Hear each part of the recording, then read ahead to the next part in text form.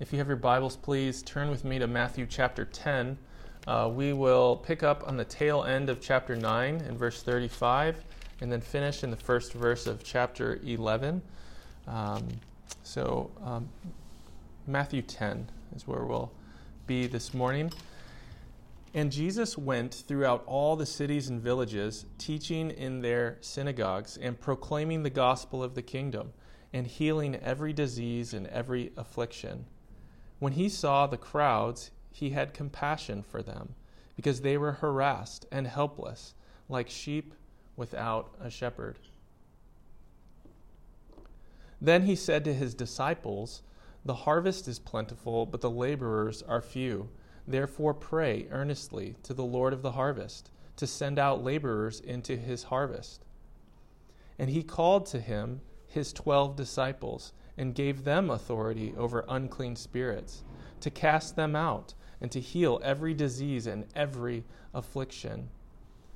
The names of the 12 apostles are these: first, Simon, who is called Peter, and Andrew, his brother, James, the son of Zebedee, and John, his brother, Philip and Bartholomew, Thomas and Matthew, the tax collector, James, the son of Alphaeus, and Thaddeus, Simon the Zealot, and Judas Iscariot, who betrayed him.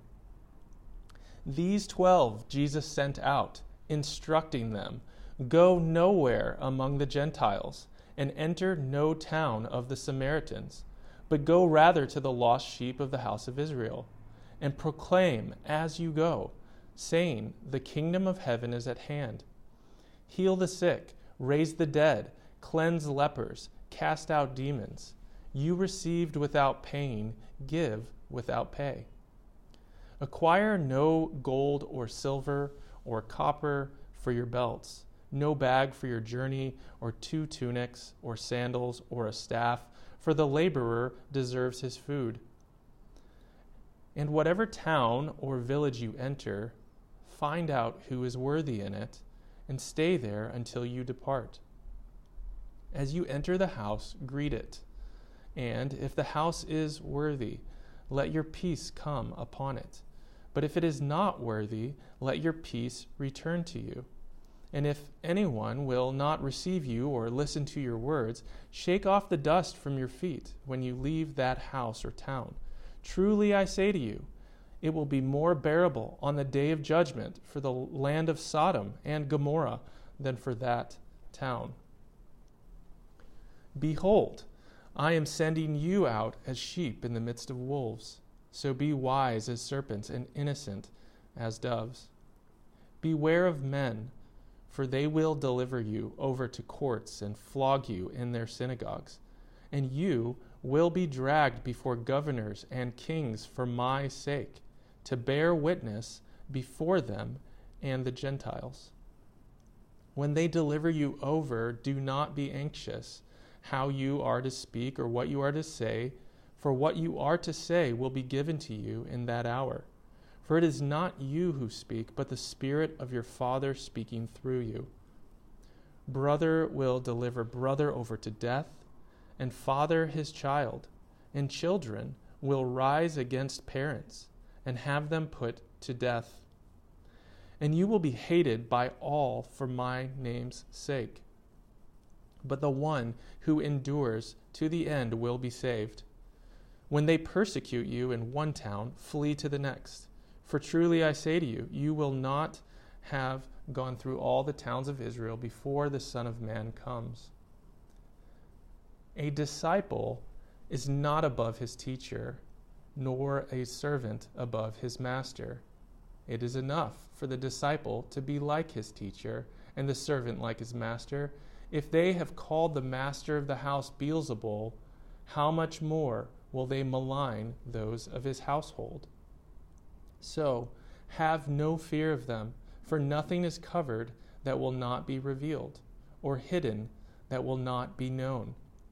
What I tell you in the dark, say in the light. And what you hear whispered, proclaim on the housetops. And do not fear those who kill the body, but cannot kill the soul.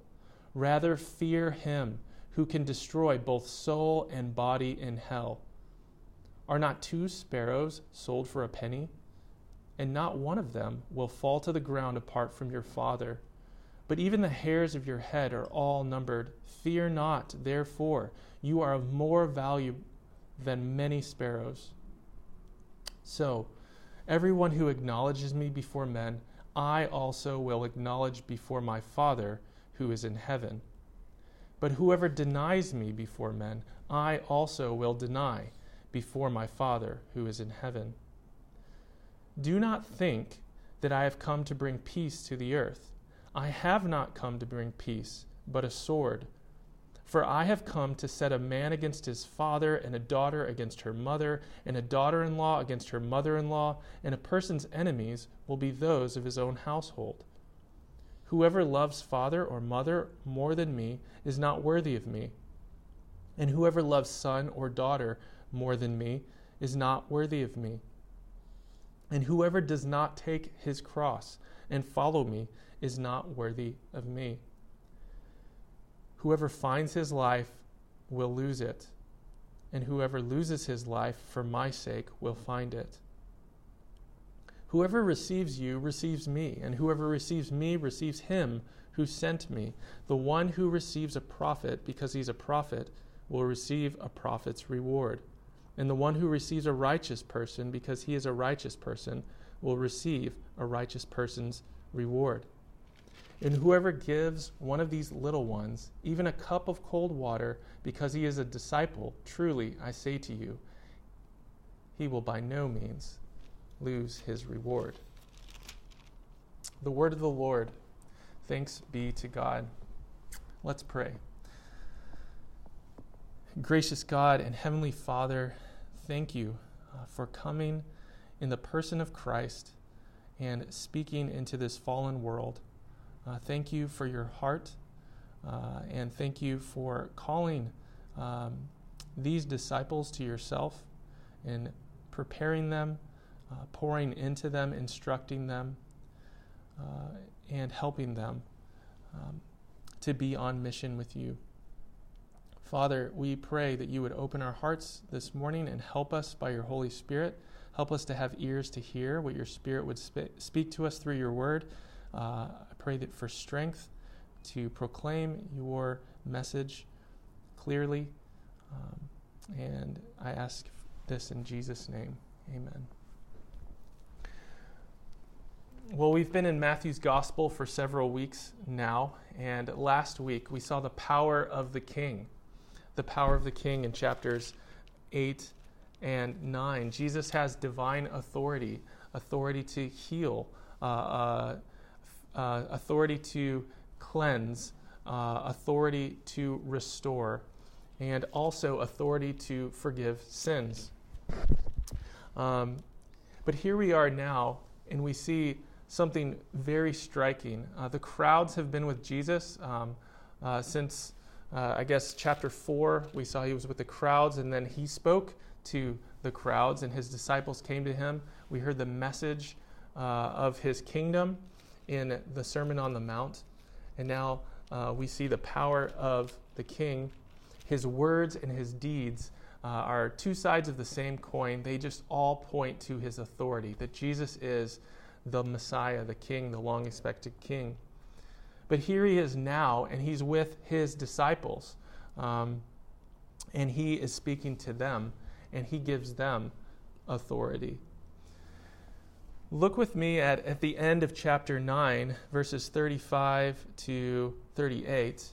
We see here the motive for the mission that Jesus has. Jesus is on mission. He has been sent by the Heavenly Father. In John's Gospel, that theme is very apparent. But here he is, and he expresses and he shares his heart. He reveals to us why and what's behind his mission. So first we see compassion. It says here in verse 36, when he saw the crowds, he had compassion for them. The word compassion means to suffer with. And so Jesus saw them, and he had compassion on these crowds. Why? Because they were harassed and helpless. And he says They were like sheep without a shepherd. In the Old Testament, the books of Jeremiah, especially Ezekiel chapter 34, God comes down hard against the religious leaders. He says basically, you are false shepherds, you are fat shepherds, you are just hired hands. And so when Jesus picks up on this same imagery, the same metaphor, he says essentially, I am the good shepherd. And in Micah 5:4, it promises that God's Messiah will shepherd his people. And so here's Jesus with compassion over harassed and helpless people who have been without a shepherd. They're vulnerable to wolves. They're vulnerable. And basically, they haven't had any true teaching. And so Jesus is giving an indirect, maybe even slightly direct rebuke to the Pharisees and religious leaders and scribes of the day. And so Jesus, his response to this is his commitment. So what's the motive behind his mission? Well, it's his heart. It's compassion, the compassion of God. Last week we saw that Jesus told the religious leaders, go and learn what this means. I desire mercy, not sacrifice. And so Jesus is merciful. And I said this last week, he shows mercy through sacrifice. And so now we see that he's also committed. We see the commitment of the king. He's committed to extending God's rule and his saving rule to the world. And how does God save? Well, he saves by sending his son, Jesus Christ, on mission. But Jesus does something very surprising and striking. He includes disciples, fallen humans, fishermen, a tax collector, a guy with a sword, a zealot, this strange crew of 12, even one he knew would betray him, to fulfill Scripture and so much more. Jesus knows exactly what he's doing on mission. But how does he carry out his mission? It's through prayer and through people. And so he tells the disciples, the harvest is plentiful, the laborers are few. Therefore, pray earnestly to the Lord of the harvest to send out laborers.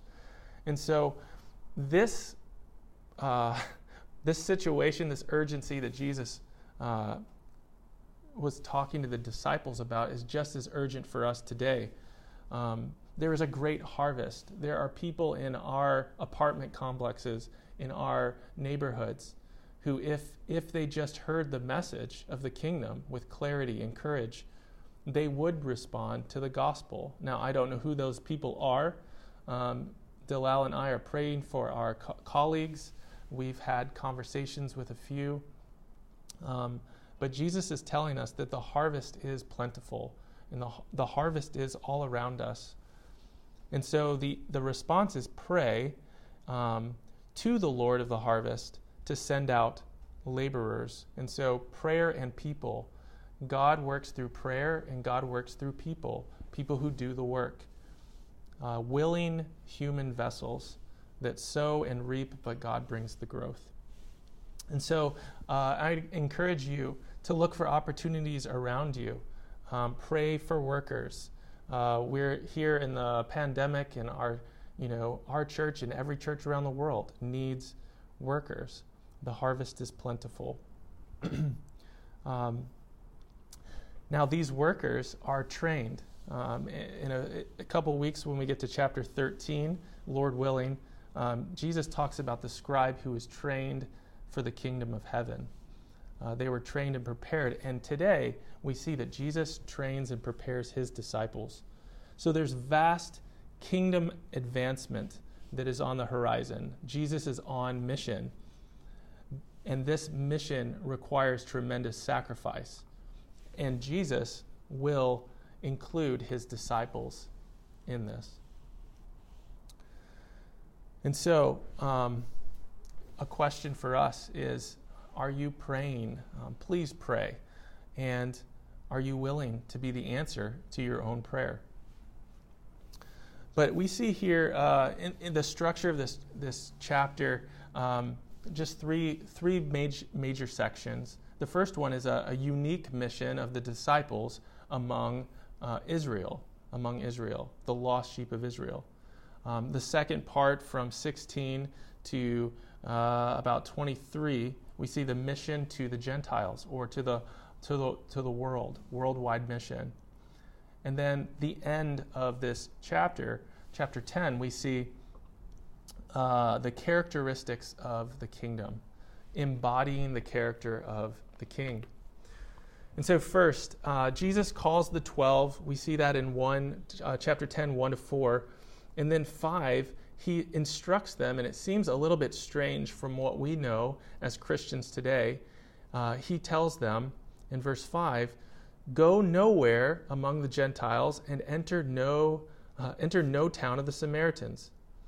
Go rather to the lost sheep of the house of Israel." And he says, essentially it's, don't go to the Gentiles. And we're thinking, well, doesn't Jesus want to spread his message among everyone? And the answer to that is yes. The end of Matthew's gospel tells us, and we have the Great Commission, all authority in heaven and earth, it belongs to me. Go therefore, and as you go, make disciples of all nations.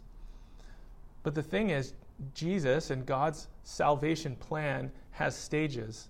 And the first stage is to the Jews.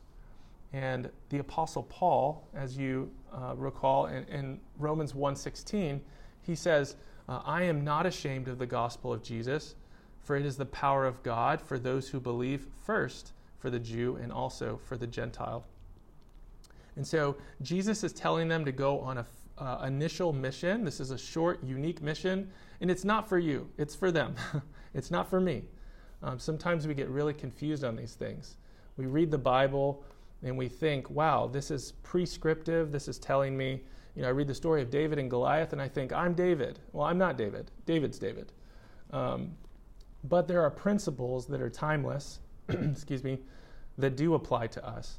And so we have to be really careful in how we read our Bibles. And this is specifically for the disciples, the apostles, those who were sent by Jesus.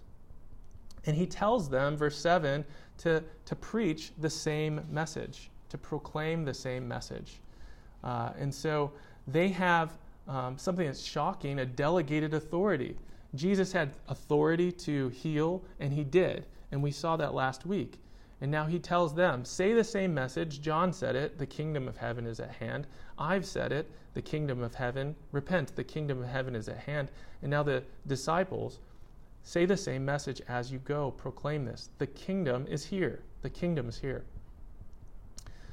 And then 4 miracles to accompany that in verse 8. Heal, raise, cleanse, and cast out. Amazing. They have the authority of Jesus. And so Jesus has multiplied himself in these first apostles. He tells them of the sphere of their ministry. Go first to the lost sheep. The gospel first needs to go to those who've wandered under the care of false shepherds and were vulnerable to the devil. And so they go. And Jesus tells them of their ministry motive. It says here at the end of verse 8, you received without pay, give without pay. So freely you've received, freely give.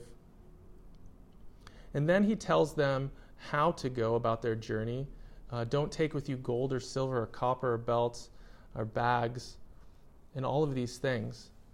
For the laborer deserves his food. He says that God will provide for them through their mission journey. One principle for us is that there are people today that God calls to go. There are goers, if you will. And there are also people that God calls to give and support the ministry. And so the disciples here on this first mission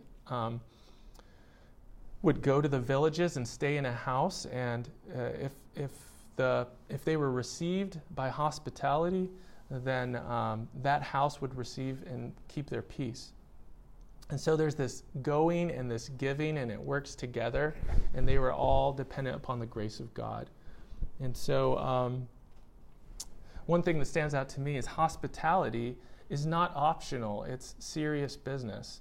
Later in Matthew's gospel, we see there were a bunch of people, and it was like, they were like, when did we see you? When did we care for you and clothe you and feed you and take you in? And Jesus said, whatever you've done for the least of these brothers of mine, you've done unto me. And so hospitality is serious business on mission. And so, and then they are confident in God's sovereignty. So the first part, 1 to 15, Jesus' unique mission for the apostles. Now, another part of the Gospels, he would tell them, take some provision for you. So they didn't always live exactly this way. But for this first stage of the mission, he called them to live this way, not taking with you, not acquiring a lot. I think the end of Luke's Gospel, it shows that they did have some things as they went. Jesus prepares them for persecution. Verses 16 to 23. He tells them, behold, I'm sending you out as sheep in the midst of wolves. So there's a coat of arms, like a family crest. I don't know much about it. I had to Google it to see kind of the history behind these things. Maybe in your country it's more prominent. But on these shields, like knights would have shields, they would have an animal, a lion or an eagle, some fierce beast, maybe a bear. But Jesus tells us the coat of arms for the Christian is a sheep. And so imagine this shield, it has a sheep on it. And around the sheep are a bunch of wolves. And then he extends the metaphor a little bit more, and maybe there's a little snake in the corner, and then at the very bottom there's a dove. And what he tells his disciples in preparing for persecution is this: I want you to be both wise and innocent. I want you to be both godly, but not gullible. And so there's this real balance between in Christian character that Jesus is starting to show them, and he embodies himself and wants his own disciples to embody. He tells them to beware of men. Beware of men. Throughout this whole passage, Jesus talks a lot about the fear of man. And how do we overcome the fear of man? And that is to have a greater fear in our lives. Jesus tells his disciples, the one who endures to the end will be saved.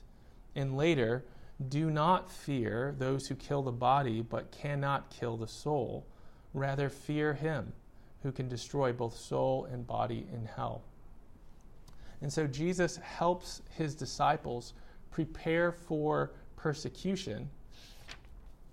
And persecution, a Christian can easily avoid persecution by denying that he or she is Jesus' disciple. But the true disciple does not fear death and will publicly acknowledge and confess Jesus. The eternal consequences for those who deny Christ, in fact, will be far worse than the persecution that they sought to avoid. Now, this is, for me, I've never felt a life-threatening confrontation about my profession of faith in Christ. But there is, there's a fear of man that I think we probably all wrestle with at times, and some of us are more prone to. We want to be accepted by our peers. But really, the solution to overcoming the fear of man is to having a proper fear of God. Judgment is coming. We will all stand before him. And when we acknowledge Jesus with clarity, with courage before humans, we need not fear humans. We need not fear demons. When we acknowledge Jesus before others, he acknowledges us before the Father who is in heaven.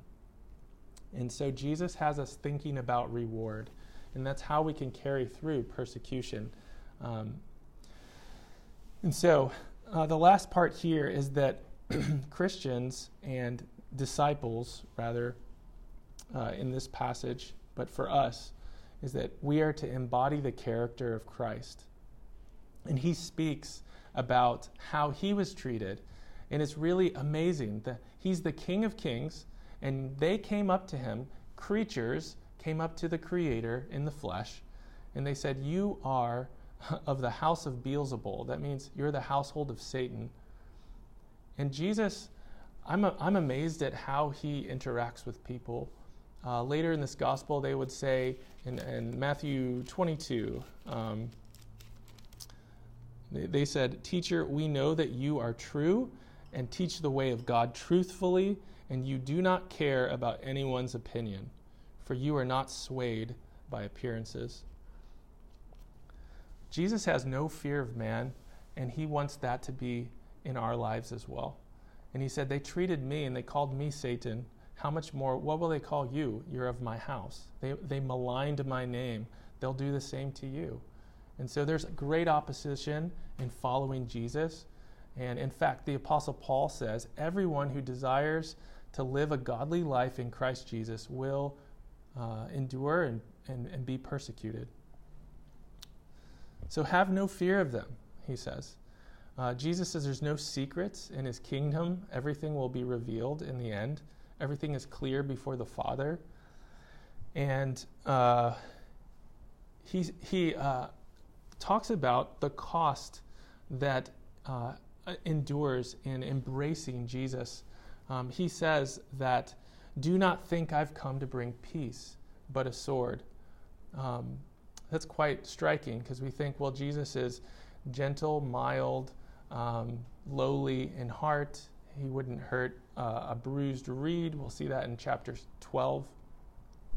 But what he's talking about here is that the gospel and allegiance to Christ brings division between those who are believing and those who are unbelieving. And so he says that our allegiance to him is to be higher than that of our households. For I've come to set a man against his father, a daughter against her mother, and a daughter-in-law against her mother-in-law. This sword metaphor is one of separation between believers and unbelievers. And Jesus requires unqualified allegiance, something even the most esteemed rabbis did not demand. I read. So the central point in this passage here is that the love of God and his kingdom must take precedence over every other human relationship. The love of God and his kingdom must take precedence over every other human relationship. It might cost everything. And he, in fact, tells his disciples, it might cost you your life. It might cost you your family to follow me. And so he leaves us with the image of the cross. I think this is the first time Jesus in Matthew's gospel mentions the word cross. It's verse 38. "Whoever does not take his cross and follow me is not worthy of me." And so we need to deny our self-will, embrace God's will, take up our cross, embrace God's will no matter what the cost, and follow Christ.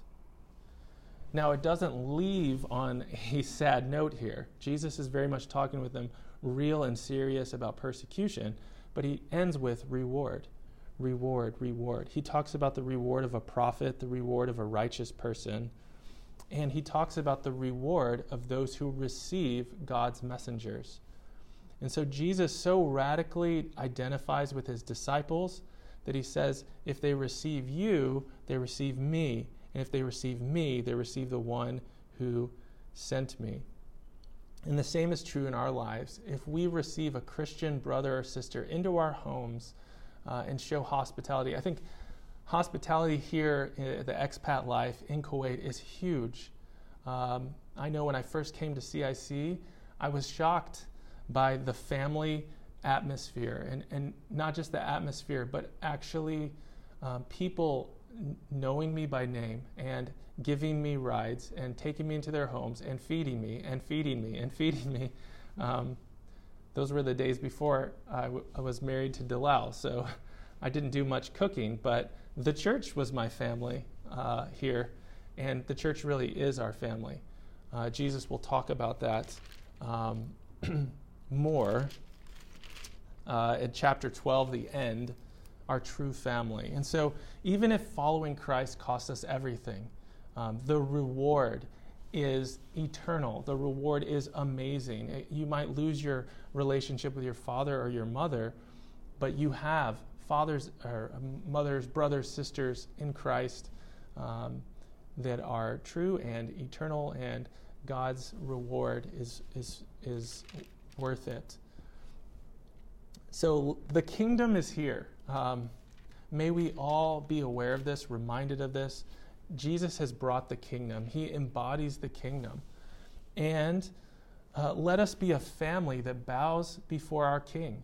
Let us have his character. Let us hear his words and his warnings to live the way he did. Let us be wise as serpents. Let us be innocent and harmless as well.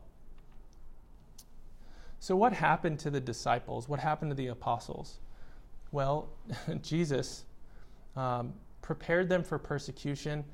They went all over the world. I saw a map of where the apostles went. It showed Thomas going as far as India and being speared to death. Peter, he was crucified, but he said, now we don't have this in the scriptures, but we do have it in church history, in oral tradition. And it goes that Peter was crucified, and he said, I'm not worthy to be crucified in the manner of my Lord. Flip me upside down. And so he was crucified on a cross upside down. The Apostle Paul was beheaded. Andrew, crucified. Philip, martyred in North Africa. Matthew, the tax collector, turned disciple apostle. He was stabbed in Ethiopia. Bartholomew, martyred. James, the son of Alphaeus, stoned or clubbed. Simon the Zealot, killed. Matthias, who replaced Judas, was burned. John, the apostle John, he's the only one known to have died of old age, but he was, according to tradition, boiled in oil, and then God preserved him, popped out of the oil, and then he was later exiled for the faith.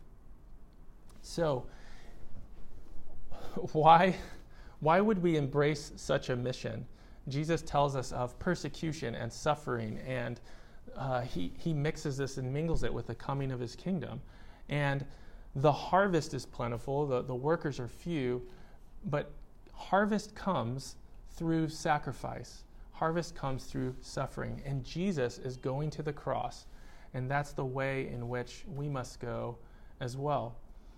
And so I was just looking at the top 50, like the most difficult places to live out the gospel in the world. There's a lot of persecution in the world. And I want to leave you with a couple Proverbs. It's in Proverbs 29, 25. A prayer for boldness.